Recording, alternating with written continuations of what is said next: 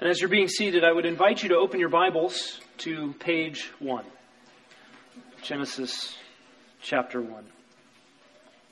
In keeping with the opportunity we have with our friends from Institute of Creation Research, this is our sort of Creation Sunday. We like to do this about once a year, where we reflect again on what it is to us, what it means to us that God is our Creator.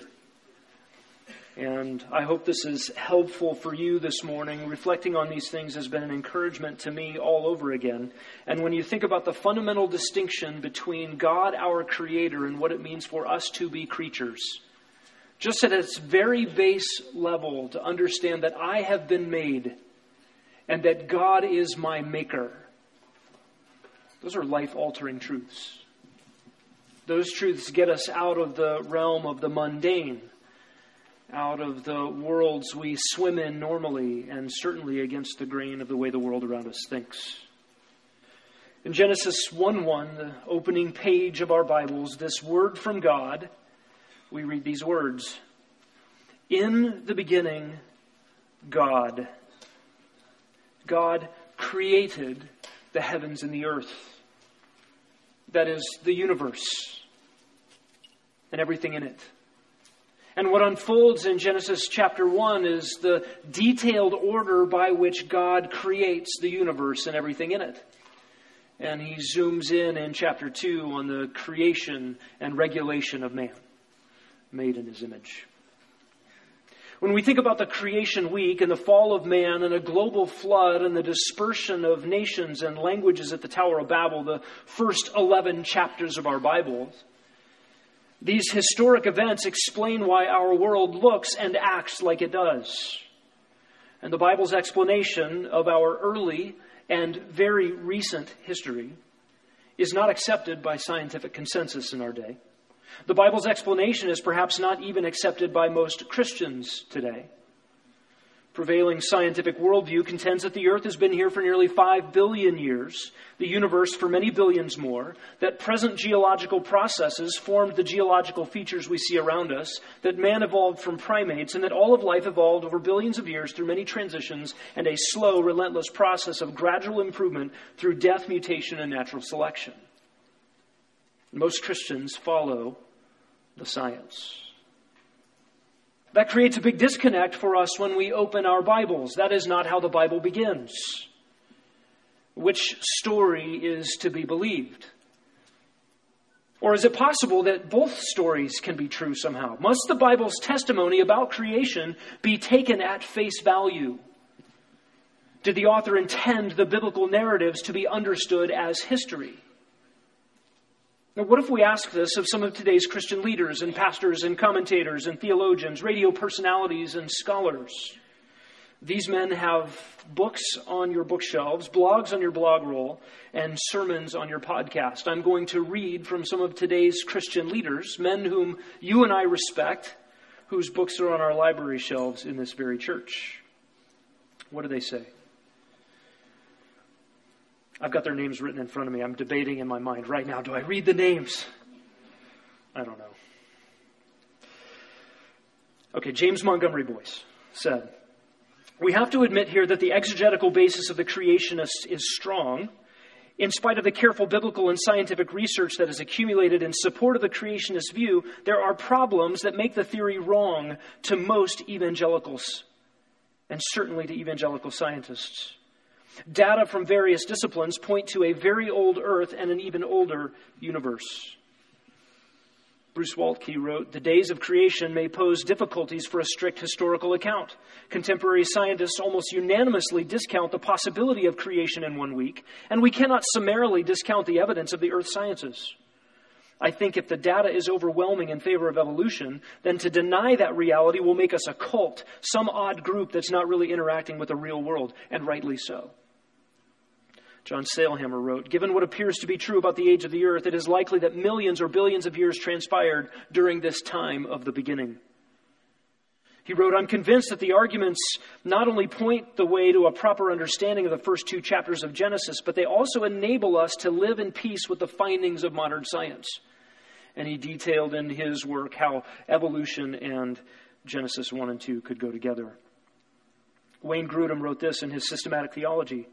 Although our conclusions are tentative, at this point in our understanding, Scripture seems to be more easily understood to suggest, but not require, a young earth, while the observable facts of creation seem increasingly to favor an old earth view. J.P. Moreland wrote, the date of creation is a difficult question, but on exegetical grounds alone, the literal 24-hour day view is better. However, since the different progressive creationist views are plausible exegetical options on hermeneutical grounds, then if science seems to point to a universe of several billions of years, it seems allowable to read Genesis in this light. Millard Erickson, also the author of A Systematic Theology, wrote, at present, the view which I find most satisfactory is a variation of age-day theory. There are too many exegetical difficulties attached to the gap theory, while the flood theory, that is the biblical face value view, involves too great a strain upon geological evidence. James Montgomery Boyce wrote, we have shown the possibility of God's having formed the earth and its life in a series of creative days representing long periods. In view of the apparent age of the earth, this is not only possible, it is probable. Nothing is to be gained by insisting that God had to create all things in 6 literal 24-hour days. Dr. Sproul wrote, although I tried to follow this argument through his lifetime, I believe he changed his view. But in 1996, this was Dr. Sproul. Certainly, Genesis indicates that there were steps or stages in creation. The debate is over the time duration of each step. To be sure, the word yom, or day, is almost always used to refer to 24-hour period, so the prima facie indication would be the same in Genesis. My concern is that the literary structure may indicate something else. I have been open to an old earth view because the Bible makes no claims about the date of creation. Dr. Dobson, his private opinion as a layman with no training in the physical sciences, leans in the direction of a moment of creation that may have involved a Big Bang type of episode. Whether that occurred 6,000 years ago or 4 billion years ago or within a span of 6 literal 24-hour days, he doesn't know, nor is he comfortable with those who claim without qualification that they do know. D.A. Young wrote, continued promotion of the ideas of young earth and 6-day creation will, in the long run, damage the credibility of Christianity and thus hinder our evangelistic and apologetic methods. John Piper said on The Age of the Earth, whatever science says, that's what it is. Mark Driscoll said, this may mean that God created the earth over an indefinite period of time that could have, in fact, been billions of years ago. This would explain the apparent old age of the earth. Tim Keller wrote, there is no logical reason to preclude that God could have used evolution to predispose people to believe in God in general so that people would be able to consider true belief when they hear the gospel preached. This is just one of many places where the supposed incompatibility of Orthodox faith with evolution begins to fade away under more sustained reflection. What will it take to help Christian laypeople see greater coherence between what science tells us about creation and what the Bible teaches us about it?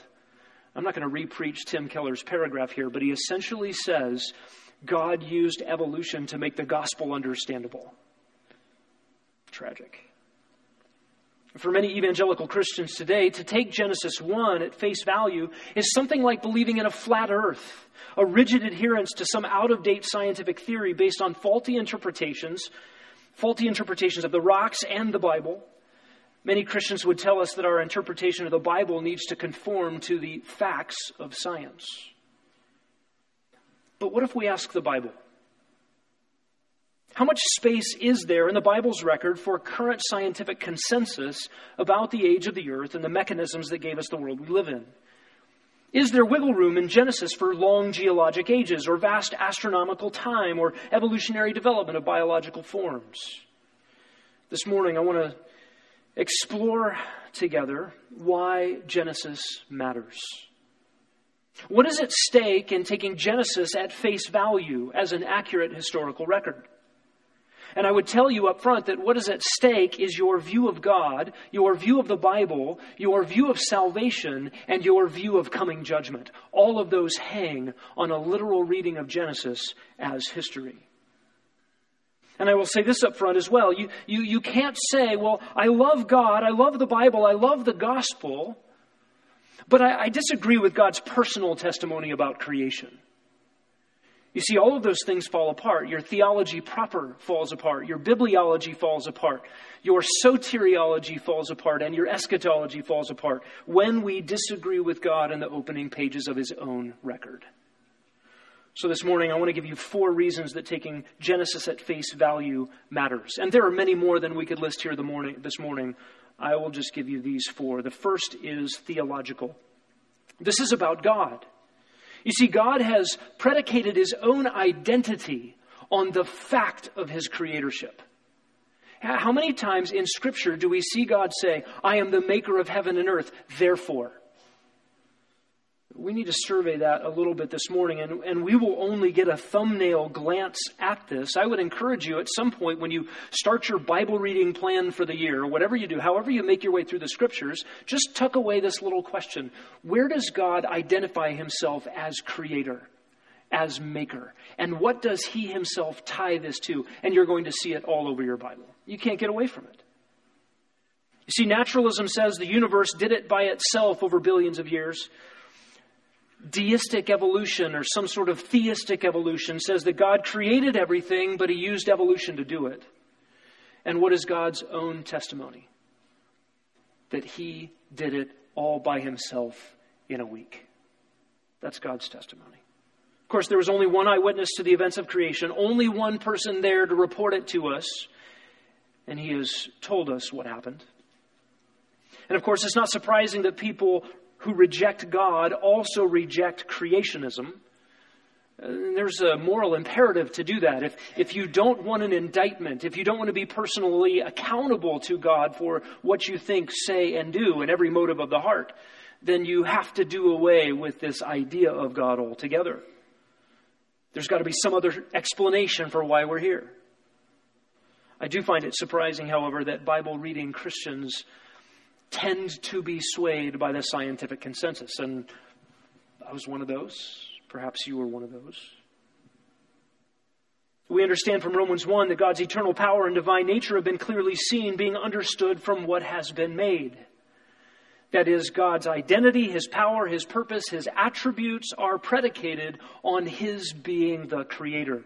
I just want to lay out for you some of the things that God identifies with his creatorship that have import on theology proper, how we think about God. So buckle your seatbelts. You can listen to these references. You can turn to them if you're really, really fast. But let's talk first of all about ownership.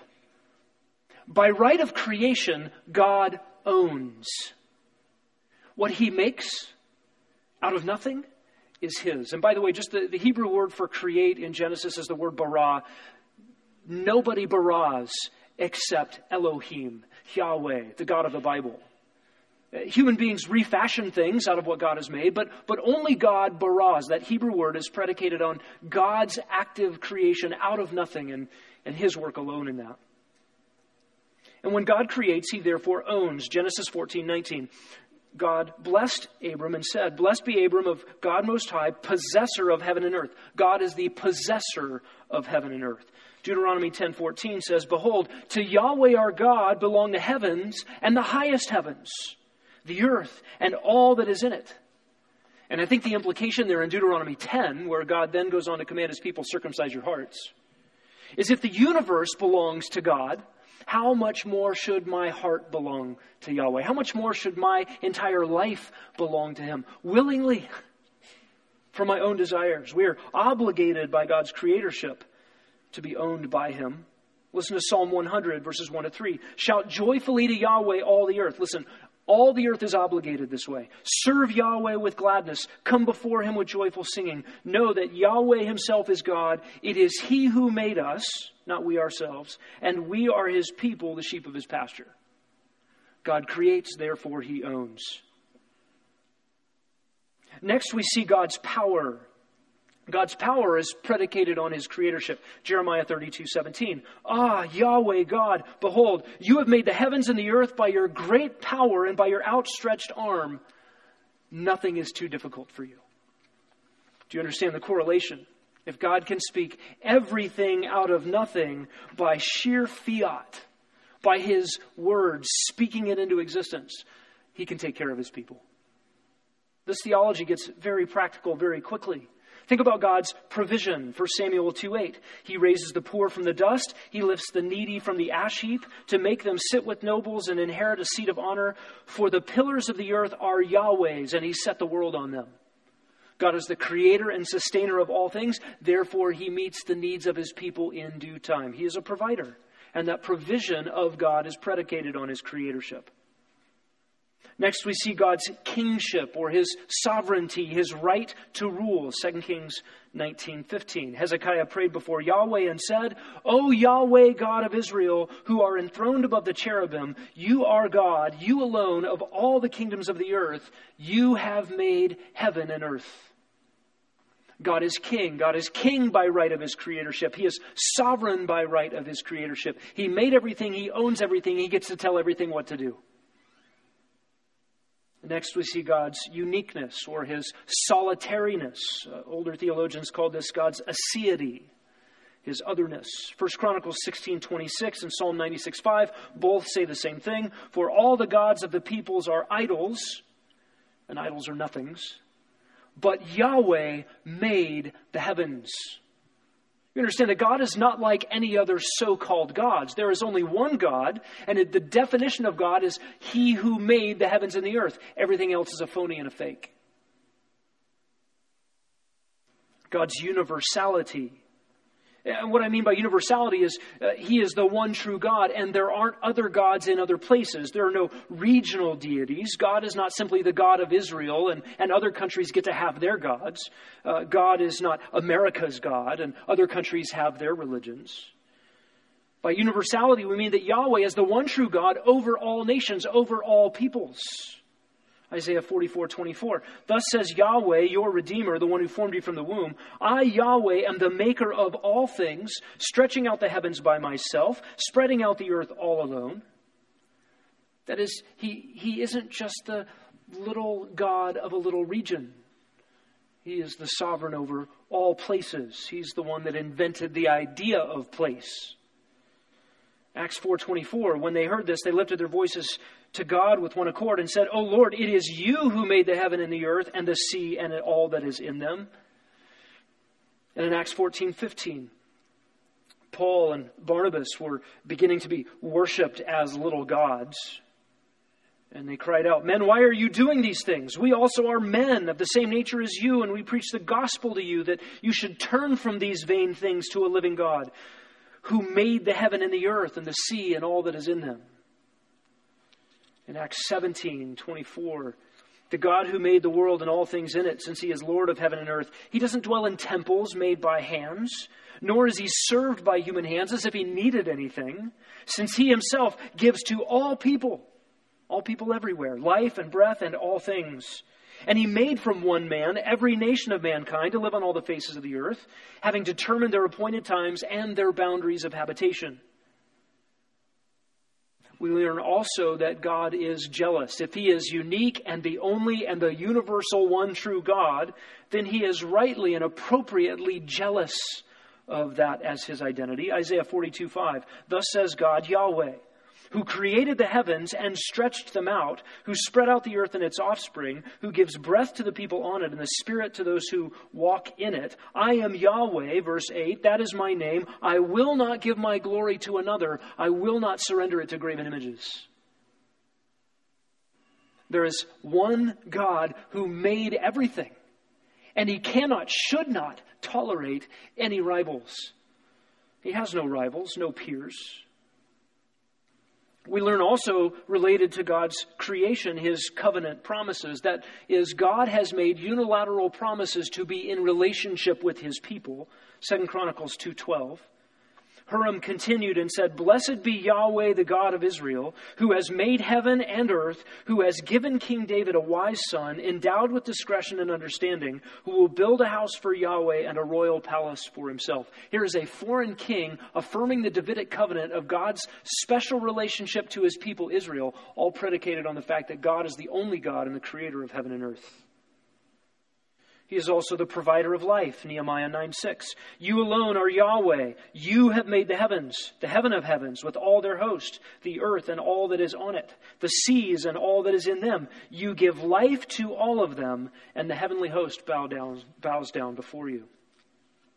We learn also that God is worthy of worship, Revelation 4:11. Worthy are you, our Lord and our God, to receive glory and honor and power, for you created all things, and because of your will they existed and were created. And God is worthy of fear, Psalm 33. By the word of Yahweh the heavens were made, by the breath of his mouth all their host. He gathers the waters of the sea together as a heap. He lays up the deeps in storehouses. Let all the earth fear Yahweh.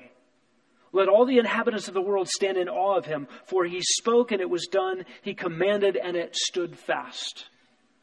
And you think of all those potter and clay passages. Who will talk back to the one who made him? Why did you make me this way? What would it be like to stand in the presence of your Maker this moment and recognize, he made me? And listen, everyone will. Everyone will. God is worthy of trust as creator. 1 Peter 4:19. Therefore, those who suffer according to the will of God shall entrust their souls to a faithful creator in doing what is right. Do you notice how God's identity as creator is brought forward to comfort his people in suffering? That's a significant relationship. The God who can call everything out of nothing is certainly the one who can care for his creatures. God's ability to help is on display in this. Psalm 146:5. How blessed is he whose help is the God of Jacob, whose hope is Yahweh, who made heaven and earth, the sea and all that is in them. Isaiah 40, verse 26. Lift up your eyes on high and see who has created these stars, the one who leads forth their host by number. He calls them by name. Because of the greatness of his might and the strength of his power, not one of them is missing. And why do you say, O Jacob, and assert, O Israel, my way is hidden from Yahweh, and the justice due me escapes the notice of my God? Do you not know? Have you not heard? The everlasting God, Yahweh, the creator of the heavens and the earth, does not become weary or tired. His understanding is inscrutable. Isaiah 51, you have forgotten Yahweh, your maker, who stretched out the heavens and laid the foundation of the earth. You fear the oppressor instead. We also see in this God's readiness to judge. Proverbs 14 says, he who oppresses the poor taunts his maker. You understand, you sin horizontally against other humans, and you have to answer not to the human horizontally in the end, not to some human court in the end, but you have to answer to that offended person's maker. Proverbs 17:5. He who mocks the poor taunts his maker. He who rejoices at calamity will not go unpunished. And Revelation 14:7. Fear God and give him glory, because the hour of his judgment has come. Worship him who made the heaven and the earth and the sea and the springs of water. God is ready to judge, tied to his creatorship of all things.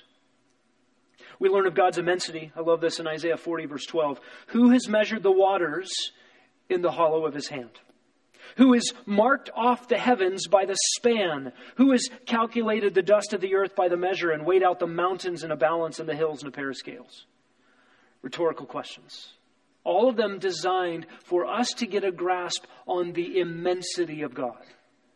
We've already heard that God is the one who stretched out the heavens. Have you ever wondered, why is the universe so big if we live on this teeny tiny little speck? Why are the stars so far away? And if the speed of light is 186,000 miles per second, well, you can ask Dr. Thomas this evening about the distant starlight and the age of the universe and all that stuff. Why is the universe so big? Perhaps so that God can say he holds it all in his hand. He's bigger than all of it. And he loves his people. This is practical theology. We learn as well that God is Trinitarian by his creative work. Genesis 1:1, in the beginning God, we read that earlier. Genesis 1:2, and the Spirit of God was hovering over the surface of the waters. We learn in John 1, In the beginning was the Word. We find out the Word is the one who became flesh in John 1:15, so that's Christ. The Christ was with God, and the Christ was God. He was in the beginning with God.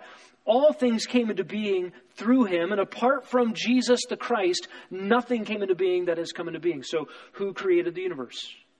God the Father, God the Holy Spirit, God the Son. God in Trinitarian orchestration brought everything out of nothing. You see, in your Bible, you just can't get away from the reality that God identifies himself as the one who made everything all by himself. He stakes his own identity on these realities.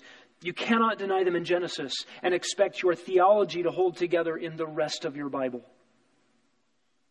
This is doxological. We are impelled by these things to worship God, to be humble before him, to revere him in awe and fear. And these things are very practical. We are to get near to this great and awesome and terrible and mighty God because he loves his children. This is the kind of terrifying, awful bigness that draws us close magnetically because he is so wonderful. And all of these realities obligate us to be humble, to fear God, to turn to God from idols, to turn to God from our sins, to find favor with God by coming to him in faith through his Son, Jesus Christ. Creation matters for your theology. Let me give you a second reason Genesis matters. For your bibliology, the Bible. We have up there on the screen for you a chart detailing 6 spectacular days. Don't squint. It's way too small for you to see it. You can see the boxes and some of the connections. I put this diagram up on the website, on the outline portion on the website, so you can go look at it later. But what I want you to see in this chart, and the top 3 boxes represent days 1, 2, and 3. That is God forming static environments. This is where God says, light be, and light that did not exist obeyed the voice of God by coming into existence. Land, be, vegetation, sprout. These are areas and realms that God forms. Prior to this, it was formless and void. And God separates out things and makes distinctions and areas. And then the last 3 boxes represent days 4, 5, and 6, where God fills what he forms. He fills the expanses with lights and movable objects, and then he fills the sky with birds and the sea with teeming things and water creatures, and then he fills the land with land creatures, and finally man and woman, humanity made in his own image. What's remarkable about the Genesis account in Genesis 1 is its detail and its order. It is exquisite. And we understand from Hebrews 11:3 that the worlds were prepared by the word of God, so that what is seen was not made out of things which are visible. Psalm 148:5 says, he commanded and they were created. You see, Genesis 1 actually tells us how God made it. It's not enough for us to say, well, the Bible just means to tell us that God made it. It doesn't tell us how, why, or when. Actually, no, the Bible tells us how, why, and when. The details given to us in Genesis 1 and 2 on the creation of the universe in 6 days, and then the zoomed in view of what God did in his creation of man and woman. God tells us how he made it. It was instantaneous creation by speech. He tells us throughout Scripture, and I counted 6 times where God says he stretched out the heavens. God did this with his own power. And the Bible tells us why God made it. Listen to Isaiah 45:18. God created the universe not to be a waste place, but for it to be inhabited. That is purposeful. And then the Bible tells us when God made it. When was that? We have a timestamp right there in the first words of your Bible. In the beginning. So, well, that's great. I knew that already. But when was that? What was the date? Listen to Mark 10:6. From the beginning of creation, God made humans male and female. Did you ever notice that? I thought that was about marriage. Yeah. Listen, from the beginning of creation, whatever the timestamp is on beginning, that's when God made man and woman. God made man and woman at the beginning. Listen, this is significant. This is the Bible's own testimony about when. According to the Bible, when was man created? 20 billion years after the Big Bang? 4.5 billion years after the earth was formed? Hundreds of millions of years after some biotic swamp soup? No, the first week. The first week. And listen, I know what it's like to live in the world we live in and swim upstream believing the Bible at face value. To get laughed out of a laboratory by those in white laboratory coats because you're a kook for believing in a young earth. This is tough, and people get tripped up thinking that the universe seems old. Have you ever heard this argument? Why would God lie? Why would he make a universe that looks so old if the Bible tells us it's not that old? Maybe you've thought that. I would just tell you that a universe that seems old, an earth appears old, rocks that look old, fossils of extinct animals, they must be old. The reality in all of that is that no one has ever yet been in an old universe to even know what an old universe looks like. No one has ever yet seen old rocks to know what they would look like. No one has ever seen billions and billions of years of history to know what it looks like. So it's a faulty comparison from the start. For many evangelical Christians today, to take Genesis 1 at face value, to believe in a young universe is, again, like believing in a flat earth, some sort of out of time, unscientific view. But when we come to the book of Genesis, we get Genesis presented as real, literal history. And we might ask for a moment this morning, what kind of literature is Genesis? Is it possible to read the account of Genesis 1 not as history? Maybe you've considered genre and literary forms before. Different literature has different purposes, and they are written in different forms. And there are clues in the literature to indicate this. If I said once upon a time, what kind of literature is that? It's a fairy tale. If I said knock knock, with that tone, you know that's a joke, probably a bad one. If I said, to whom it may concern, you think, well, this is some sort of business letter, formal transaction, or am I in trouble? If you heard at the top of our broadcast tonight, we turned to the tsunami in Japan. That's a newscast, right? There are introductory formula that tell us what kind of literature it is. There are features embedded in literature that tell us what kind of literature something is. And competent hearers or readers understand those clues embedded in communication forms that help them to interpret the information that's coming. Do I take it seriously? Am I preparing to laugh? Am I being audited? Is this fictional? Is it news? How should I hear it? And we listen for those clues. So literary analysts turn their attention to the first chapter of Genesis and they ask those questions. What kind of literature is this? How should we read it? Are there clues that tell us what kind of literature it is? And I would contend for you this morning that Genesis is, in fact, historical narrative. But other suggestions have been given.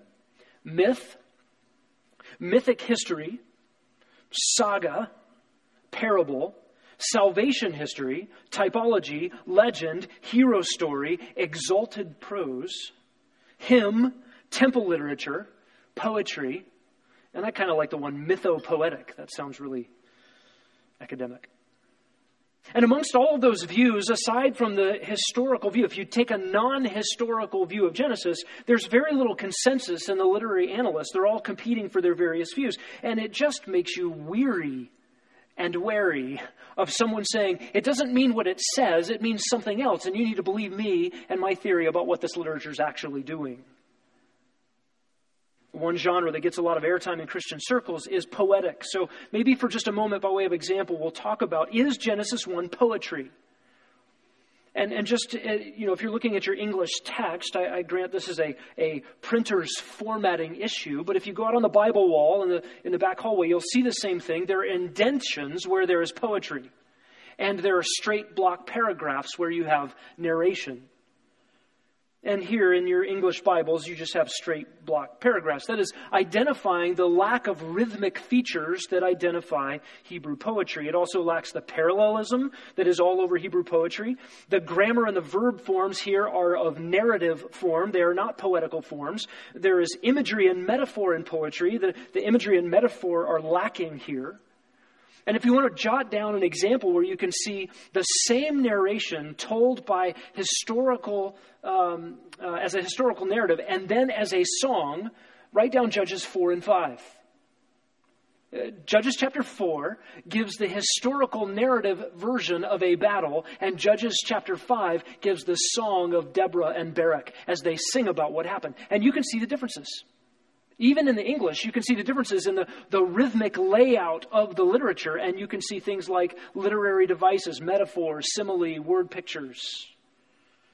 It's very easy to tell the difference between poetry and historical narrative.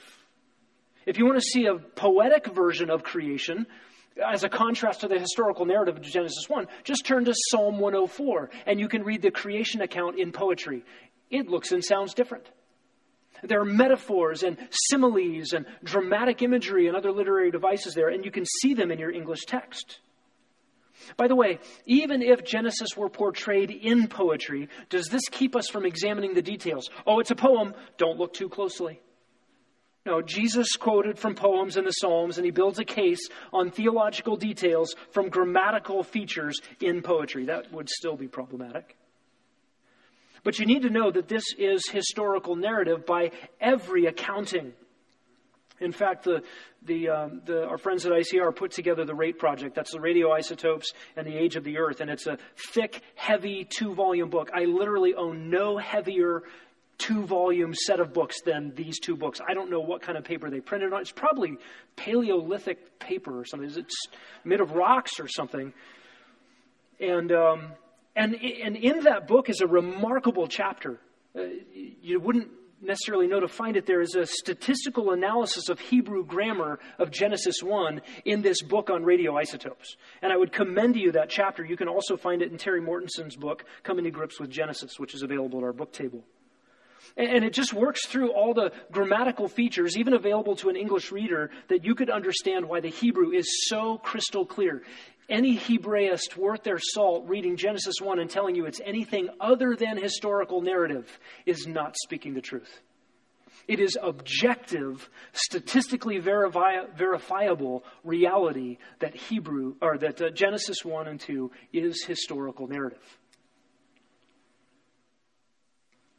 This construction of the way the Hebrew is built there is fundamental to Hebrew narrative. It's how Hebrew tells a story, a sequence of events, one thing after another in order. And it's exactly what's happening in Genesis 1. We don't have time to look into the literary framework view that details Genesis 1 as non-sequential.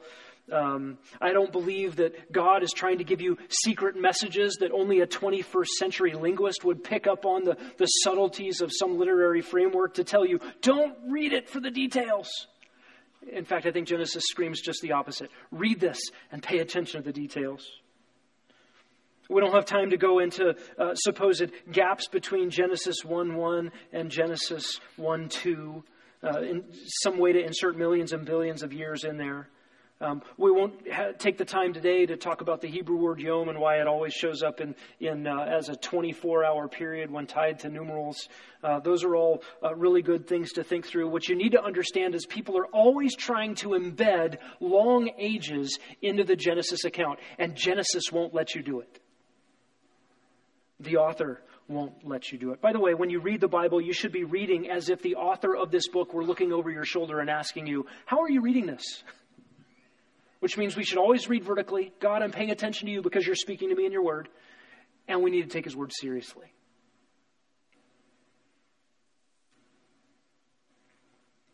There is no smuggling of long ages into this historical account. I'm afraid that many attempts to analyze the genre or the literary style of Genesis 1 are a guise for ignoring the details of the text. And I believe, frankly, this is because many evangelicals are embarrassed by a literalistic approach to Genesis. To read Genesis as poetry or parable or some other form allows them to talk about theological themes without bearing the shame of believing what the world thinks is a fairy tale. I believe that Christians in academic, scientific, scholarly circles face enormous pressure to not look silly. Do you remember junior high school? I don't think we ever grow out of that.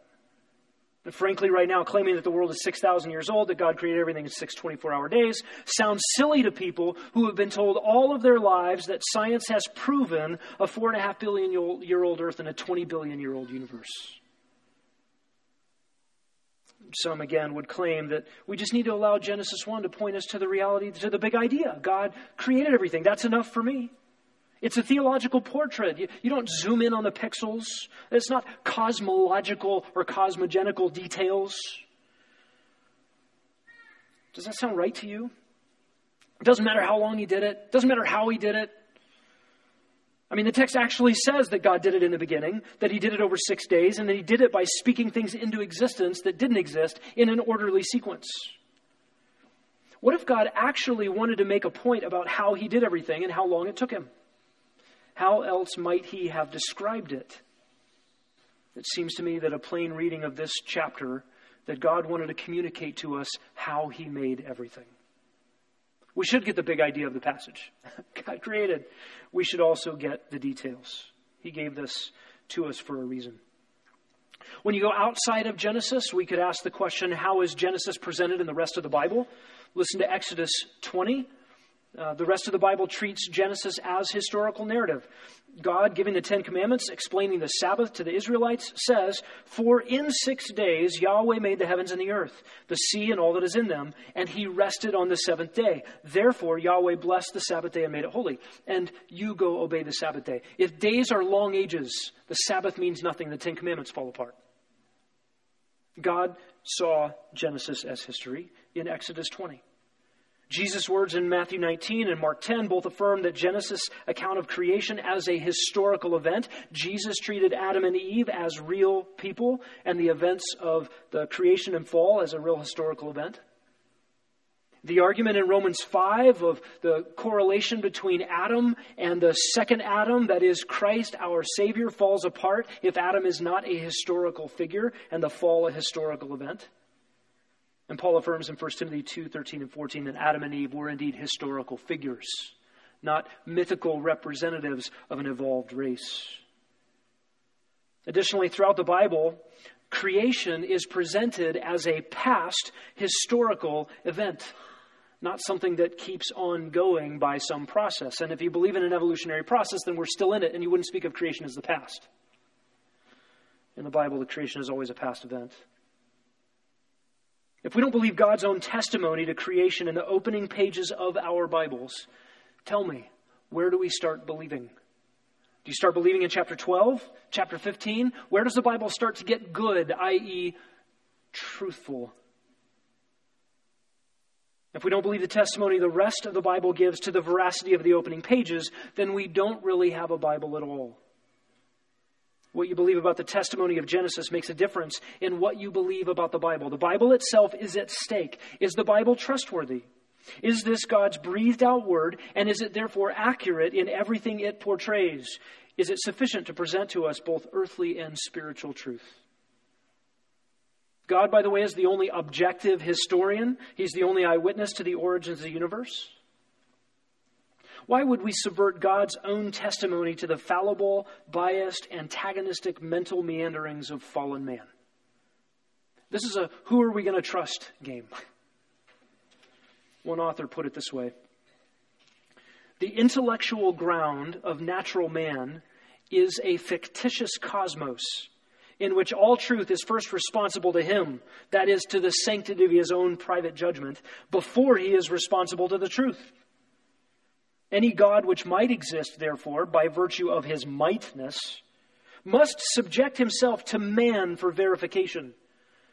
But the Almighty God cannot be known in such fiction. The right of verification from a stance outside and therefore over the Word of God, of verification from the standpoint of one's own resources, is not common ground. It's not neutral ground. It is fallen ground. That belongs to man's fanciful independence and futile attempt to serve as his own reference point. That's exactly right. That points at the problem. Jesus said this in John 3:19. Men loved darkness rather than light, therefore their deeds were evil. That's God's present judgment. That God made known about himself to every human on the face of the earth, Romans 1, but men suppress the truth in unrighteousness. There's no objectivity in a white laboratory coat. There's nothing that makes you unbiased when you look through a microscope or a telescope.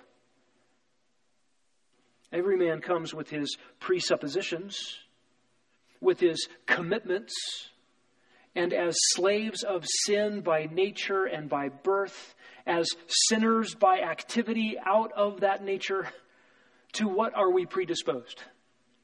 To love ourselves and not submit ourselves to the lordship of the God of the universe. Let me give you a third reason this morning why Genesis matters. And this is soteriological. That is, it is about salvation.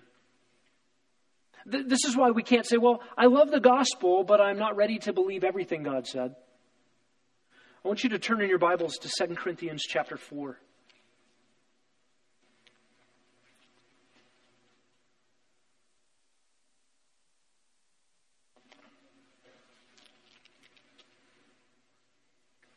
In 2 Corinthians 4, we get this remarkable statement about the state of the world around us.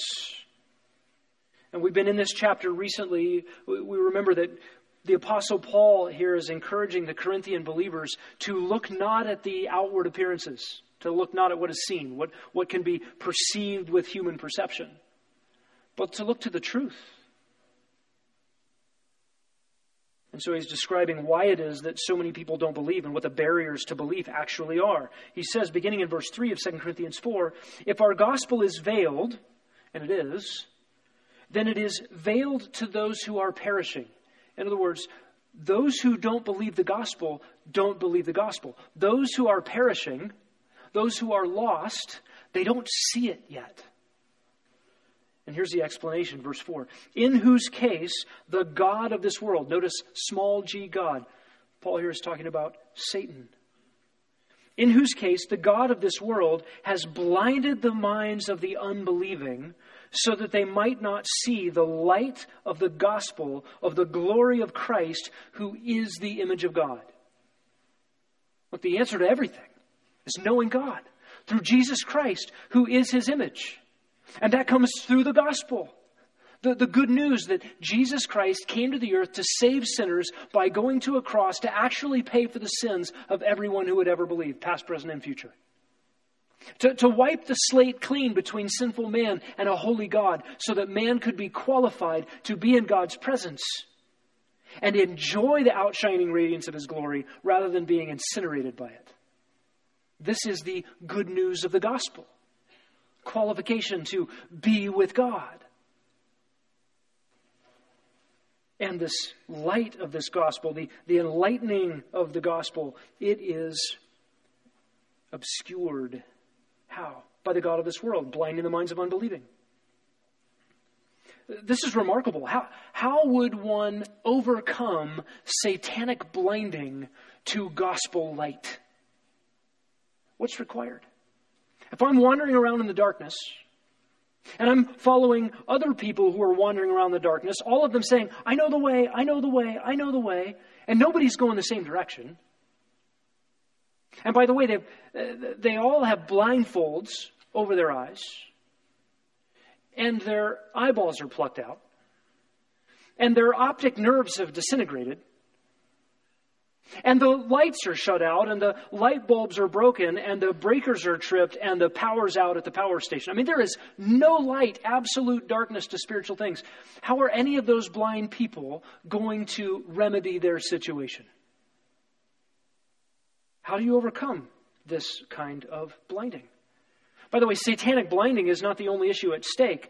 Outside of 2 Corinthians 4, we also understand the hardness of the human heart keeps people from believing the gospel. We also know that the pressure of the world, that junior high peer pressure, everybody's going the same path, that must be right. Many who are on the path to destruction. Satanic blinding, hard human heart, the peer pressure of the world. And there's a fourth obstacle to belief. It is divine judicial hardening. We see this over and over and over again in Scripture, very clearly in Romans 1. Because they rejected God's truth, they suppressed his truth of his creatorship in unrighteousness, God gave them over to further darkness and depravity. And when they loved that stuff, he gave them over more fully to that depravity. And man became insane, insanely immoral, corrupt in all their behavior. And you have this domino effect of divine judgment where God says, you want more darkness? I'll give you more darkness. You want more immorality? I'll give you more immorality. That is judicial hardening. It is a judgment. How do you overcome a hard human heart and the world's pressure against the truth and satanic blinding and divine judicial hardening? My friends, there is only one answer. It's found in verse 6, 2 Corinthians 4. God who said, light be. Do you remember that moment? Of course, no. None of us were there. Only God was the eyewitness to this moment when he said, light be. And light that did not exist obeyed the voice of God by coming into existence. This is sheer power. This is fiat creationism of an unbelievable proportion. We don't know what it's like to create out of nothing. This is why nobody baras but Elohim. God, the one true God, creates out of nothing. And that is exactly what is needed in salvation. Notice the second half of verse 6. God, the one who said, light shall shine out of darkness, is the one who has shown in our hearts to give the light of the knowledge of the glory of God in the face of Christ. We needed that light of the gospel. We needed to know God. We needed to be in the presence of his glory, qualified to be there rather than be destroyed by it. And we only get that through Christ. What brings it about? The God who created light, called it into being out of nothing, is the one who shines in our hearts the light of the gospel so that we have his glory in the face of Christ. Listen, we have a creator with redemptive purpose. And that's a good thing after the fall. That God didn't leave us to death through one man's sin into the world and death through sin. We could have just all been left there at spiritual deadness forever. But our Creator had redemptive purpose. And then we discover here in 2 Corinthians 4, 4 and 6 that our Redeemer has creative power. He is able to call out of nothing that which is required by his holiness and his justice. So the man with a withered hand, Jesus says, stretch it out. Why? To the lame man, Jesus says, walk. And he picks up his pallet and starts dancing around. To Lazarus, the dead man in the tomb, dead 4 days, Jesus says, Lazarus, come forth. And a dead man who had zero ability to obey the voice of Christ obeys the voice of Christ, because in the command of Christ is the very power of Christ for the dead to live. Just like light came out of nothing into existence, spiritual life comes out of nothing by God's creative act, ex nihilo, fiat, grace. Look, you mess with creation, you mess with soteriology. Number 4, eschatology. Why does Genesis matter? Because the end. Because the end. Turn to 2 Peter chapter 3.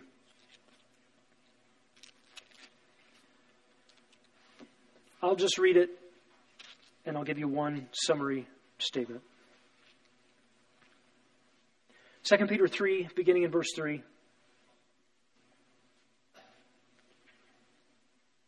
Know this first of all, that in the last days mockers will come with their mocking, following after their own lusts, and saying, where's the promise of his coming? For ever since the fathers fell asleep, all continues just as it was from the beginning of creation. For when they maintain this, it escapes their notice that by the word of God the heavens existed long ago, and the earth was formed out of water and by water, through which the world at that time was destroyed, being flooded by water. 2 Peter won't let you make Noah's flood be some regional little puddle. But by his word, verse 7, the present heavens and earth are being reserved for fire, kept for the day of judgment and destruction of ungodly men. So what you do with Genesis matters in what you do with coming judgment. Last time by water, next time by fire. We were standing at the edge of the Grand Canyon. Great Big hole in the ground, beautiful, just magnificent. The colors, as we were there, the clouds came and went, and we were there early morning hiking down, and the sun kept changing, the rays coming through clouds, and the colors kept changing. All of you who were there and you took pictures, you have as many different pictures as there were minutes you spent in the canyon. Because everything kept changing, just beautiful and magnificent. And I mentioned this on Saturday morning, or Saturday? Was yesterday Saturday? Mentioned this on Saturday morning. That there's a plaque there at the rim with Psalm 19 on it. The heavens are declaring the glory of God. And that plaque is good and biblical and accurate, although I don't think it's the right label for the Grand Canyon. That's not about the creative processes in the week of creation. That hole in the ground exists because God hates sin, and he judged the world for sin. And all those layers of rocks that you can see with your very eyes are there because God scoured the continents with water and deposited all of those sedimentary layers. And then God ran a channel of water and cut it out and exposed all those layers. Why? So we could see them. They were there, but now we get to see them, and we get to see what those rocks say. And what do they say? God hates sin. Last time by water, next time by fire. Listen, we ought to say that every time you fill up in your car, put gas in the tank. Why can I put gas in my car? Because God buried a massive biomass under temperatures and pressures, creating petroleum products so that we could drive around. Put gas in your car. Why am I doing this again? Oh yeah, God hates sin. Next time by fire. Listen, God loves to save sinners. You're in this room because you are a direct descendant of 8 people saved, preserved in a box floating on the waters. You are evidence that God saved sinners. Noah and his family deserved to die in the flood, and God saved them by his grace. They clung to him in faith. Listen, you have an opportunity this morning. If you don't know the Lord Jesus Christ, you need to be right with your Maker. And the Maker of the universe, as man, for man, was made a curse. The claims of law which he had made unto the uttermost, he paid. His holy fingers made the bow that crowned the thorns upon his brow. Our Maker came to earth as our Redeemer. If you don't know him, you can have your sins forgiven today by placing your faith in the Lord Jesus Christ. And if you don't do that, you will meet him one day, accountable for all that you are and all that you've done. Listen, I know it's tough to have a worldview switch if you're here this morning and experiencing something of a crisis. Man, that guy just talked for a long time and made evolution look silly. I don't know if I succeeded in making evolution look silly. I hope what you saw is the Bible's clear testimony about what the Bible says about origins. That may produce in your own heart some sort of conflict. Listen, most of us in this room have been in that conflict at some point or another. Our friends at Institute for Creation Research have brought a lot of helpful resources to stay your heart, to help you know that believing the Bible is not stupid. Number one, we believe what God says because he can forgive my sin. Oh, of course he can make the world out of nothing in 6 days. He's going to make a new heavens and a new earth like that. You mean I can just believe God's word? And maybe I don't have to look silly in the laboratory? No, read those books. You won't look silly in the laboratory. Listen, to be a Christian means to embrace the foolishness. That is, to embrace what the world deems foolish. Preaching's foolish. God says there's a foolishness about standing up in front of people and proclaiming truth, and yet it is his power and his wisdom. The gospel itself is foolish and a scandal, and yet God says that's where I've located my power and my wisdom. And listen, believing in a young earth and a biblical model of creation is in the world's eyes a foolishness, and we embrace it, Christian. Why? Because it is actually God's power and God's exquisite wisdom on display. Let's pray. Heavenly Father, thank you for this morning, this refreshing reminder from your word that you are the maker of all things. By your great power, all these things have been made. We agree with John Calvin, who said it is vain for any to reason as philosophers on the workmanship of the world, except those who, having first been humbled by the preaching of the gospel, have learned to submit the whole of their intellectual wisdom to the foolishness of the cross. We do that, O Lord. We just submit our puny brains to your infinite wisdom, and we trust you. In Jesus' name, amen.